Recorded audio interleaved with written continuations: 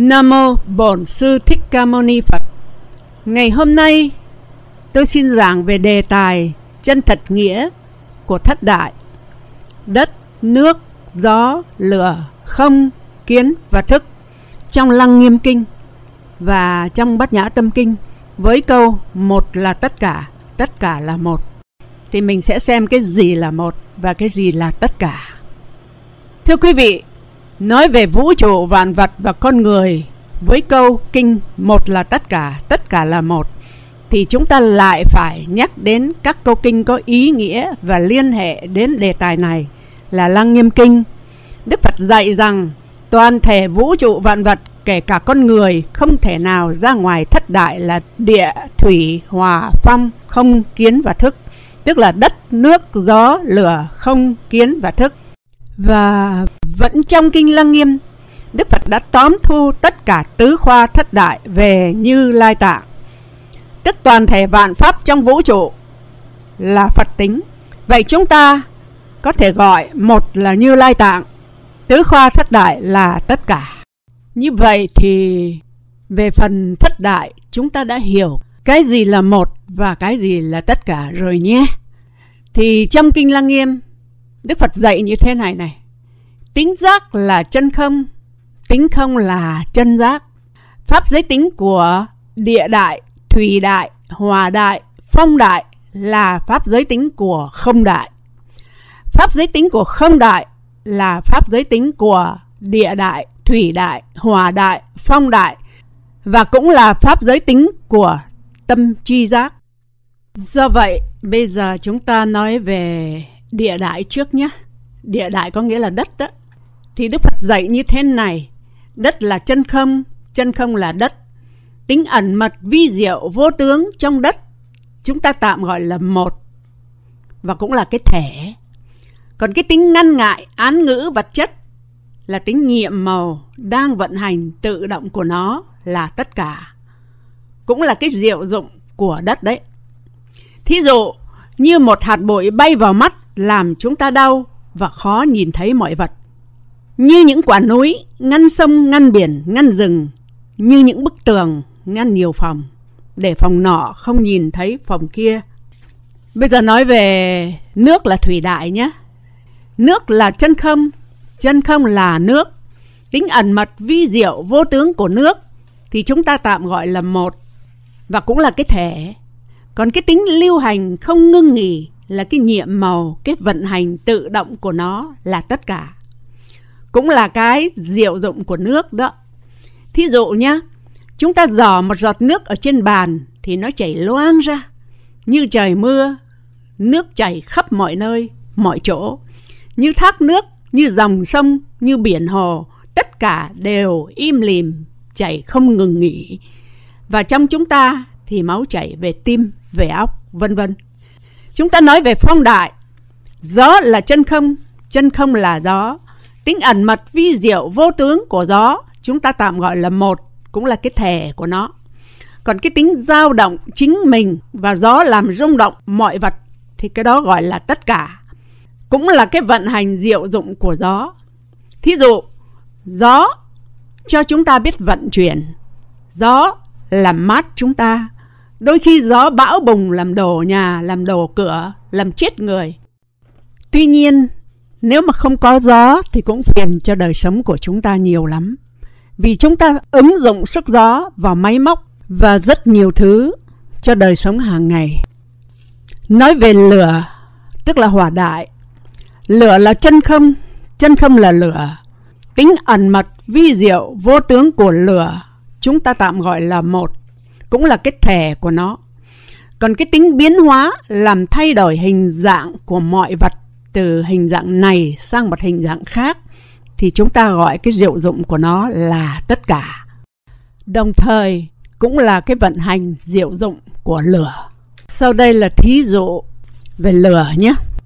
Thí dụ như là một thanh sắt được người thợ rèn nung lên đến tối đa cho cái thanh sắt đó mềm ra. Rồi cái thanh sắt đó được đặt lên một cái đe để đập, để gọt, để rũa, để làm thanh sắt ấy thành con dao, thành cái kiếm, vân vân. Cũng như là cây cối mà không có sức nóng của mặt trời thì không thể tươi tốt. Hoa trái mà thiếu sức ấm của mặt trời thì cũng không thể chín, không thơm tho, không ngọt ngào được. Cũng như là chúng ta phải cần có điện để có đèn sáng mà làm việc, cần có lửa để mà nấu ăn. Trong thân thể của chúng ta mà không có sức nóng thì coi như là đã chết, vân vân. Vậy thì toàn thể vũ trụ vạn vật đều không thể nào rời năm đại là đất, nước, gió, lửa, không. Vì năm đại này đều hữu dụng tuyệt đối và giá trị cũng tuyệt đối như nhau. Và chúng ta thấy là năm đại đó đều đúng y như câu kinh. Câu kinh đó là câu kinh Pháp Hoa. Thị pháp trụ pháp vị, thế gian thường trụ pháp. Tức là mọi sự, mọi vật hiện hữu tại thế gian đều là pháp thường trụ và cũng đều là thị pháp vị. Mỗi pháp đều trụ, đều có ngôi vị riêng, đều có diệu dụng riêng của chính nó để hữu dụng cho đời, và đều liên hệ mật thiết với nhau trong cái nghĩa một là tất cả là một. Y như là Bát Nhã Tâm Kinh lúc nào cũng nói một là tất cả là một. Vì vạn pháp cũng chỉ là một tính bát nhã, nên vạn sự hữu dụng ngay trước mắt đều liên hệ mật thiết, không thể nào thiếu nhau được, là thế đó. Cũng như câu kinh chư pháp tùng bổn lai, thường tự tịch diệt tướng. Câu kinh này cũng chẳng khác gì với câu kinh Bát Nhã. Sắc tức thị không, không tức thị sắc. Tất cả mọi sự, mọi vật hiện hữu đều là pháp sắc không ở cái vũ trụ vạn vật này. Và ngay cả chúng ta nữa, chúng ta đều là pháp sắc không, đều là bát nhã tính hóa hiện, tức là đều là Phật tính hóa hiện. Dù là muôn hình vạn trạng, hình tướng trông như là khác nhau, nhưng những sắc tướng ấy đều vô cùng vi diệu, vừa ẩn mật tức vô tướng, mà vẫn nhiệm màu tức hiện tướng. Đó chính là cái siêu việt tự tịch diệt của vạn pháp. Như thế mới là thật tướng bát nhã đó quý vị. Vì tự nó ra ngoài sự lý luận tranh cãi của thức tâm. Còn nếu mà phải đem những hình tướng ấy mà đốt đi á, rồi mới gọi là cái tịch diệt, thì cái tịch diệt ấy á, là cái không tiêu cực. Tức là cái vô ký không, là cái không ngơ, chính là cái tịch diệt, cái đoạn diệt của sinh tử. Hầu hết á, là chúng ta ai cũng chấp cái thân này cũng như vũ trụ này là phải đem tiêu hủy nó đi để đi kiếm một cái không, mình gọi là một cái nơi vô tướng an lạc. Nói nôm na là cực lạc thế giới. Thì cái nơi đó đó nó chưa đủ trọn vẹn cái sắc và cái không. Tức là chúng ta mới có một nửa là cái không mà thiếu cái sắc. Thì cái đó đó gọi là cái không ngơ. Cái câu kinh mà tôi mới nói vừa rồi, chư pháp tùng bổn lai, tướng thường tự tịch diệt đó. Câu kinh này rất khó hiểu chứ. Nhưng khi đã hiểu thì mới thấy nó quá sâu sắc, quá phù hợp với cái thể mà cũng chính là cái dụng. Nghĩa là vạn pháp hiện hữu quanh chúng ta đây này. Sắc không, không sắc, vi diệu. Vô tướng, hiện tướng, vô tướng. Thì cái vô tướng đó chính là cái thể, và cái hiện tướng đó là cái dụng của chúng ta hàng ngày. Nó vừa ẩn mật mà hiện hữu mà ẩn mật. Tại sao thế? Vì là nhất thiết duy tâm tạo, hay còn gọi là vạn pháp duy tâm, hay còn gọi là bát nhã tính không hóa hiện. Do vậy mà vạn pháp đã tự tịch diệt rồi, nhưng đồng thời lại thể hiện cái nhiệm màu hiện tướng của vạn sự vạn vật. Đấy là chư pháp tùng bổn lai, tức là cái thể và cái dụng không rời nhau, luôn luôn thể hiện ở ngay trước mắt chúng ta. Bởi thế cho nên chúng ta tạm gọi tính ẩn mật vô tướng của vạn pháp là một. Còn cái tính nhiệm màu đồng thời hóa hiện nên vạn pháp đó là tất cả. Trong Lăng Nghiêm Kinh cũng có một câu hàm ý rất phù hợp với câu một là tất cả là một của Bát Nhã Tâm Kinh. Cái câu đó như thế này đây: bản thể chân như không ngăn ngại tác dụng nhiệm màu, và tác dụng nhiệm màu không ngăn ngại bản thể chân như. Cái câu kinh này xem sao nha. Câu kinh này đồng nghĩa về cả thể lẫn dụng của thất đại, cũng như của toàn thể các pháp đã kể ở trên. Vì vạn pháp đều là Như Lai Tạng, nên đương nhiên vạn pháp cùng chung một tính là thế. Còn nói về cái bản thể thì bản thể chân như là tính ẩn mật vô tướng, rất vi diệu trong chúng ta và trong vũ trụ vạn vật. Chúng ta tạm gọi là một, tức là cái bản thể chân như chúng ta tạm gọi là một. Còn cái diệu dụng của bản thể là tính nhiệm màu hóa hiện nên vạn vạn sắc tướng là tất cả. Câu kinh bản thể chân như không ngăn ngại tác dụng nhiệm màu và tác dụng nhiệm màu không ngăn ngại bản thể chân như, tôi mới giải thích. Thì trong đó tôi có nhắc lại về thất đại. Thì bây giờ tại đây tôi lại phải nhắc lại để quý vị nhớ thất đại là cái gì. Chứ nhiều khi tự nhiên nói thế rồi quý vị lại ngớ ra. Còn thất đại là địa, thủy, hỏa, phong, không, kiến và thức. Tại vì nó có liên hệ đến cái câu kinh vừa rồi. Và quý vị còn nhớ không? Tôi có nói về loài hữu tình, đặc biệt là con người mới có đầy đủ tứ khoa và thất đại. Còn loài vô tình thì chỉ có 5 đại đầu là địa, thủy, hỏa, phong, không mà thôi. Và tiếp theo đây chúng ta nói đến cái phần rất là khó là không, kiến và thức.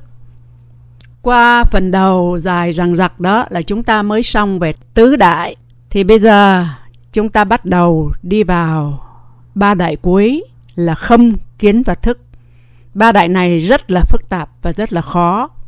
Thì không, kiến và thức theo ý chỉ của Lăng Nghiêm Kinh, Đức Phật đã dạy rõ 3 đại này đều là Như Lai Tạng. Nhưng trước khi nói về 3 đại này là Như Lai Tạng thì chúng ta cũng nên ôn lại về cội gốc vô minh của chúng. Trước tiên chúng ta khái niệm về không đại khi chúng ta còn vô minh xem ra sao nhé. Nói về không đại khi chúng ta còn vô minh thì cái không đại này bị chúng ta chấp là cái không tiêu cực, tức là cái không của tâm thức vô minh, nhị biên tương đối, luôn chấp thật, chấp giả, chấp có, chấp không. Khi chấp có thì chúng ta xác định là vạn sự vạn vật đều có thật. Khi chấp không thì chúng ta xác định là vạn sự vạn vật đều hoàn toàn không có cái gì cả, chỉ như hư không mà thôi. Cho nên cái chấp không tiêu cực này là cái không vô ký, tức là cái không của đoạn diệt, cái không của sinh tử. Nó đi ngược lại với cái không tích cực là chân không, là tính không, chính là bản thể cội gốc của vạn pháp. Bây giờ chúng ta khái niệm về không đại khi chúng ta giác ngộ xem sao nhé. Lúc nãy nói về cái không đại khi chúng ta còn vô minh, và bây giờ nói về không đại khi chúng ta đã giác ngộ. Thì cái không đại này không phải là cái không tiêu cực nữa, mà là cái không tích cực. Thì cái không đại này gọi là chân không. Thế nào là chân không? Chân không á, tới đâu thì diệu hữu phải tới đó. Chứ còn chân không mà rỗng không á thì cái đó là không ngơ. Còn cái không là real chân không á thì chân không bao nhiêu thì diệu hữu bấy nhiêu mới là chân không. Trong cái chân không đó nó sẽ có cái diệu hữu thì mới là chân không, thì mới có thể nói là tính không, là tính bất nhị, là tính vô sinh, là tính ly, là tính giác, cũng là bản giác, là bản thể tự động có các tính vi diệu, nhiệm màu, tức là tính thấy, tính nghe, tính ngửi, tính nếm vị, cũng là tính trùng trùng duyên khởi, tính vô sở trụ, tính bình đẳng, tính chiếu sáng. Tất cả tính này chính là tính sáng suốt, còn gọi là tính minh của bản giác, của bản thể. Vậy tính không tích cực chính là chân không bản thể, cũng chính là tính ẩn mật, vi diệu, vô tướng. Chúng ta tạm gọi là một. Còn các diệu dụng nhiệm màu, các vận hành tự động của các tính ấy, nó không cần suy nghĩ hay tính toán gì cả. Chúng ta tạm gọi là tất cả. Tức là không đại xong rồi nhé. Cái không đại lúc nãy tôi giảng cho quý vị là không đại vô minh và không đại khi giác ngộ. Thì bây giờ chúng ta sang cái kiến đại khi còn vô minh. Sau đó chúng ta sang cái kiến đại khi đã giác ngộ. Nào, kiến đại khi còn vô minh xem nó ra sao nha. Nói về kiến đại khi còn vô minh, chúng ta phải hiểu như thế này. Theo Lăng Nghiêm Kinh ấy, thì kiến đại là căn đại. Căn đại ở nhãn căn, tức là ở mắt, thì gọi là kiến đại. Và 5 căn đại kia thì cũng thế. Chúng ta được gọi là nhĩ đại, tỳ đại, thiệt đại, thân đại và ý đại. Tức là cái tai, cái mũi, cái lưỡi, cái thân, cái ý. Tất cả 6 căn đại này đều không hề lay động, đều có công năng giới hạn sự hữu dụng riêng của từng căn. Vì chúng chỉ là các vọng căn, tức là cái thấy, cái nghe, cái hay, cái biết. Chúng chính là cái sáng suốt, nhưng là cái sáng suốt còn vô minh, nên chỉ là sự thông minh mà thôi, chưa phải là cái trí tuệ. Chúng cũng chính là những giác quan của chúng ta. Chúng chỉ thấy, chỉ nghe, chỉ ngửi, chỉ chạm xúc, vân vân. Nhưng chúng không phân biệt được các sắc tướng khác nhau ra sao, các âm thanh khác nhau như thế nào, cũng như sự khác nhau của các hương vị. Còn cái ý căn ấy thì chỉ biết lờ mờ, rất là giới hạn, đoán mò không à. Bây giờ thì chúng ta đi vào chi tiết về công dụng riêng biệt của từng căn khi chúng còn vô minh xem ra sao nha. Đây này, thật đầu này, khi các căn đại chạm xúc với 6 trần là sắc, thanh, hương, vị, xúc, pháp, thì những căn đại chỉ thấy được vạn vật mà không biết vật nào khác với vật nào. Nhĩ đại chỉ nghe được âm thanh mà không phân biệt được các âm thanh ấy khác nhau ra sao. Tỳ căn thì chỉ biết ngửi nhưng không biết rằng các mùi hương khác nhau như thế nào. Thiệt căn thì chỉ biết nếm nhưng không biết mặn khác với ngọt. Thân căn chỉ biết chạm xúc với mọi vật nhưng không biết lạnh khác với nóng, trơn khác với nhám. Còn ý căn thì chỉ biết lờ mờ về vạn pháp hiện hữu mà thôi. Nhưng mà sau cái giây phút mà không biết rõ ấy, biết lờ mờ ấy, thì ngay lập tức 6 căn đại này được nương nhờ hoàn toàn vào các vọng thức đại. Cái vọng thức đại này ấy cũng vẫn là của 6 căn khi xưa. Thì vọng thức đại nó là cái gì? Nó là nhãn thức, nhĩ thức, tỳ thức, thiệt thức, thân thức và ý thức. Những thức này chính là cái tác dụng nhận biết của cái sáng suốt, tức là cái thấy, cái nghe, cái hay, cái biết khi còn vô minh. Nên lúc thì biết, lúc lại không biết.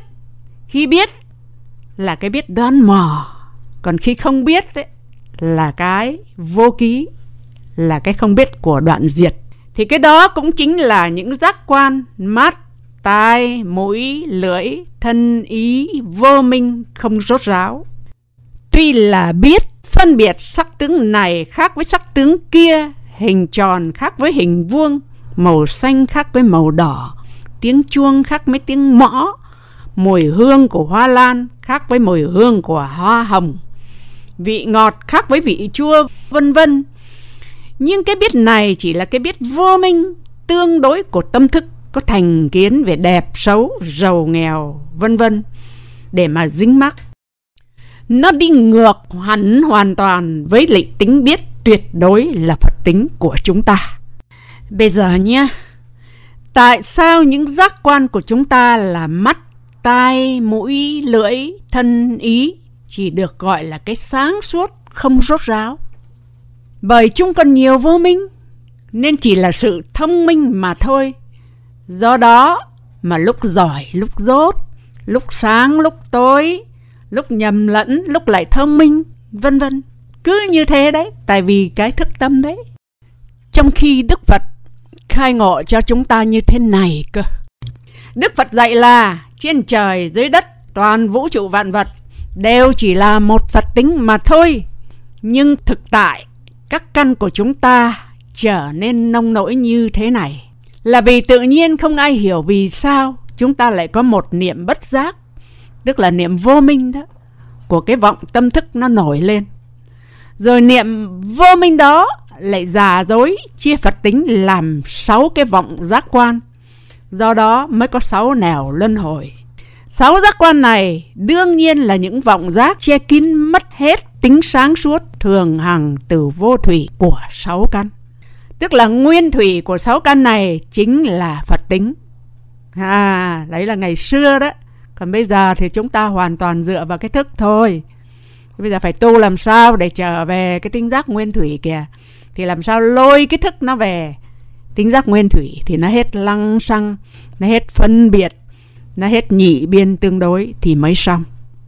Vậy thì 6 căn khi mà lôi được về như vậy á, thì vậy thì 6 căn là một, và một là 6 căn. Thật sự mà nói, đã là Phật tính thì tự động vượt cả 6 lẫn 1, tức là siêu việt toàn thể vũ trụ vạn vật. Thì đấy là chân như Phật tính. Tại đây chúng tôi lại phải nhấn mạnh như thế này, quý vị nghe này.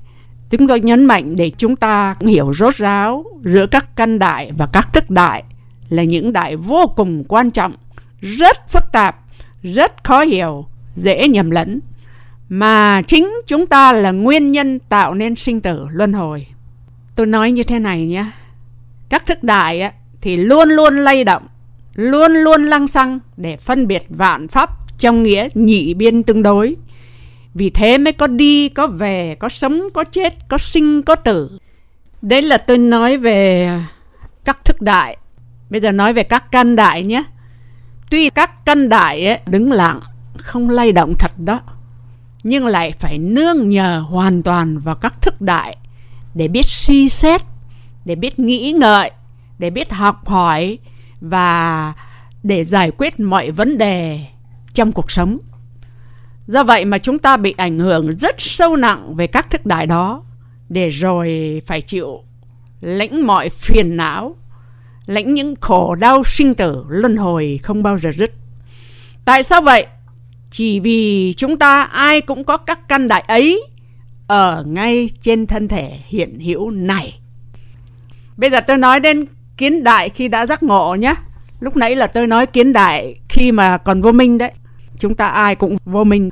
Còn bây giờ phải tu làm sao để cho nó thành kiến đại giác ngộ như sau đây này. Kiến đại mà khi đã giác ngộ thì đương nhiên không còn phải dựa dẫm vào cái tác dụng nhận biết của các vọng tâm thức nữa. Vì vọng tâm thức này đã tự động là trí tuệ thường hằng hiểu biết rốt ráo về vạn pháp. Trí tuệ đó chính là Như Lai Tạng tính, nên rất thanh tịnh, tĩnh lặng, bình đẳng như. Và khi kiến đại đã là Như Lai Tạng thì tự động kiến đại là tính thấy, tính nghe, tính hiểu biết, vân vân. Tất cả các tính này chỉ là một tính. Nó chính là tính minh, tính sáng suốt của tâm tính, của bản giác. Nó cũng là pháp giới tính, vừa có tính nhiệm màu trùng trùng duyên khởi, hóa hiện nên vũ trụ vạn vật, tức vạn pháp. Nó lại vừa có tính sáng suốt là trí tuệ, nên nó tự hiểu biết tường tận về toàn thể vạn pháp mà tự nó khởi nên. Tính này chính là tính giác diệu minh, vừa ẩn mật lại vừa hiện hữu. Tính giác tự có tính diệu là tính nhiệm màu duyên nhập thế, chính nó khởi nên toàn thể các sắc tướng và vô sắc tướng của vũ trụ vạn vật, là để nhập thế mà vẫn xuất thế. Vì Phật Pháp chưa hề rời thế gian Pháp bao giờ cả. Còn nói về tính minh nhé, là tính vi diệu sáng suốt xuất thế, tức là trí tuệ ẩn mật của chúng ta. Tính diệu và tính minh tuy giống như là hai, nhưng mà thực ra chỉ là một, không bao giờ rời nhau. Có như vậy mới gọi là tính giác, vừa diệu lại vừa minh, vừa tự khởi lại vừa tự biết những gì chính mình đang khởi nên. Vì thế mà trong Kinh Lăng Nghiêm mới dạy rằng tính giác tự diệu, tự minh, tự tịch tĩnh và tự chiếu tỏa. Cũng vì sự vi diệu vô tướng ẩn mật như thế, nên nó mới ôm trọn toàn diện sự nhiệm màu hiện tướng của vạn pháp, chính là vũ trụ vạn vật đang hiện hữu ở ngay trước mắt chúng ta. Đó là bản tính, là bản giác, thường hằng vốn dĩ như vậy, nên chúng ta tạm gọi tính ấy là một. Còn về sự vận hành vi diệu nhiệm màu của toàn thể vũ trụ vạn vật, do tính diệu hóa hiện như thế nên tự động siêu việt có không, siêu việt biết hay là không biết, siêu việt động tịnh, siêu việt nhị biên, siêu việt sinh tử và sáu nẻo. Nó chính là các diệu dụng nhiệm màu với các vận hành tự động của tính sáng suốt, cho nên nó không cần tính toán suy nghĩ hay cố ý gì hết, thì chúng ta tạm gọi là tất cả. Thí dụ tính thấy, tự động hiểu biết về vạn pháp, tức là tự thấy, tự biết về vạn vạn sắc tướng dù thô hay tế tới đâu. Tính nghe, tự động hiểu biết về vạn vạn âm thanh khác nhau từ thô đến cái vi tế nhất. Tính ngửi, tự động ngửi và biết được vạn vạn mùi hương khác nhau. Tính nếm thì tự động biết nếm và tự động hiểu biết được vạn vạn vị ngọt, đắng, cay, chua, chát khác nhau như thế nào. Tính xúc rất bén nhạy, tự động biết mọi chạm xúc trong mọi trạng thái vui buồn, sướng khổ, nóng lạnh, nhám trơn, vân vân.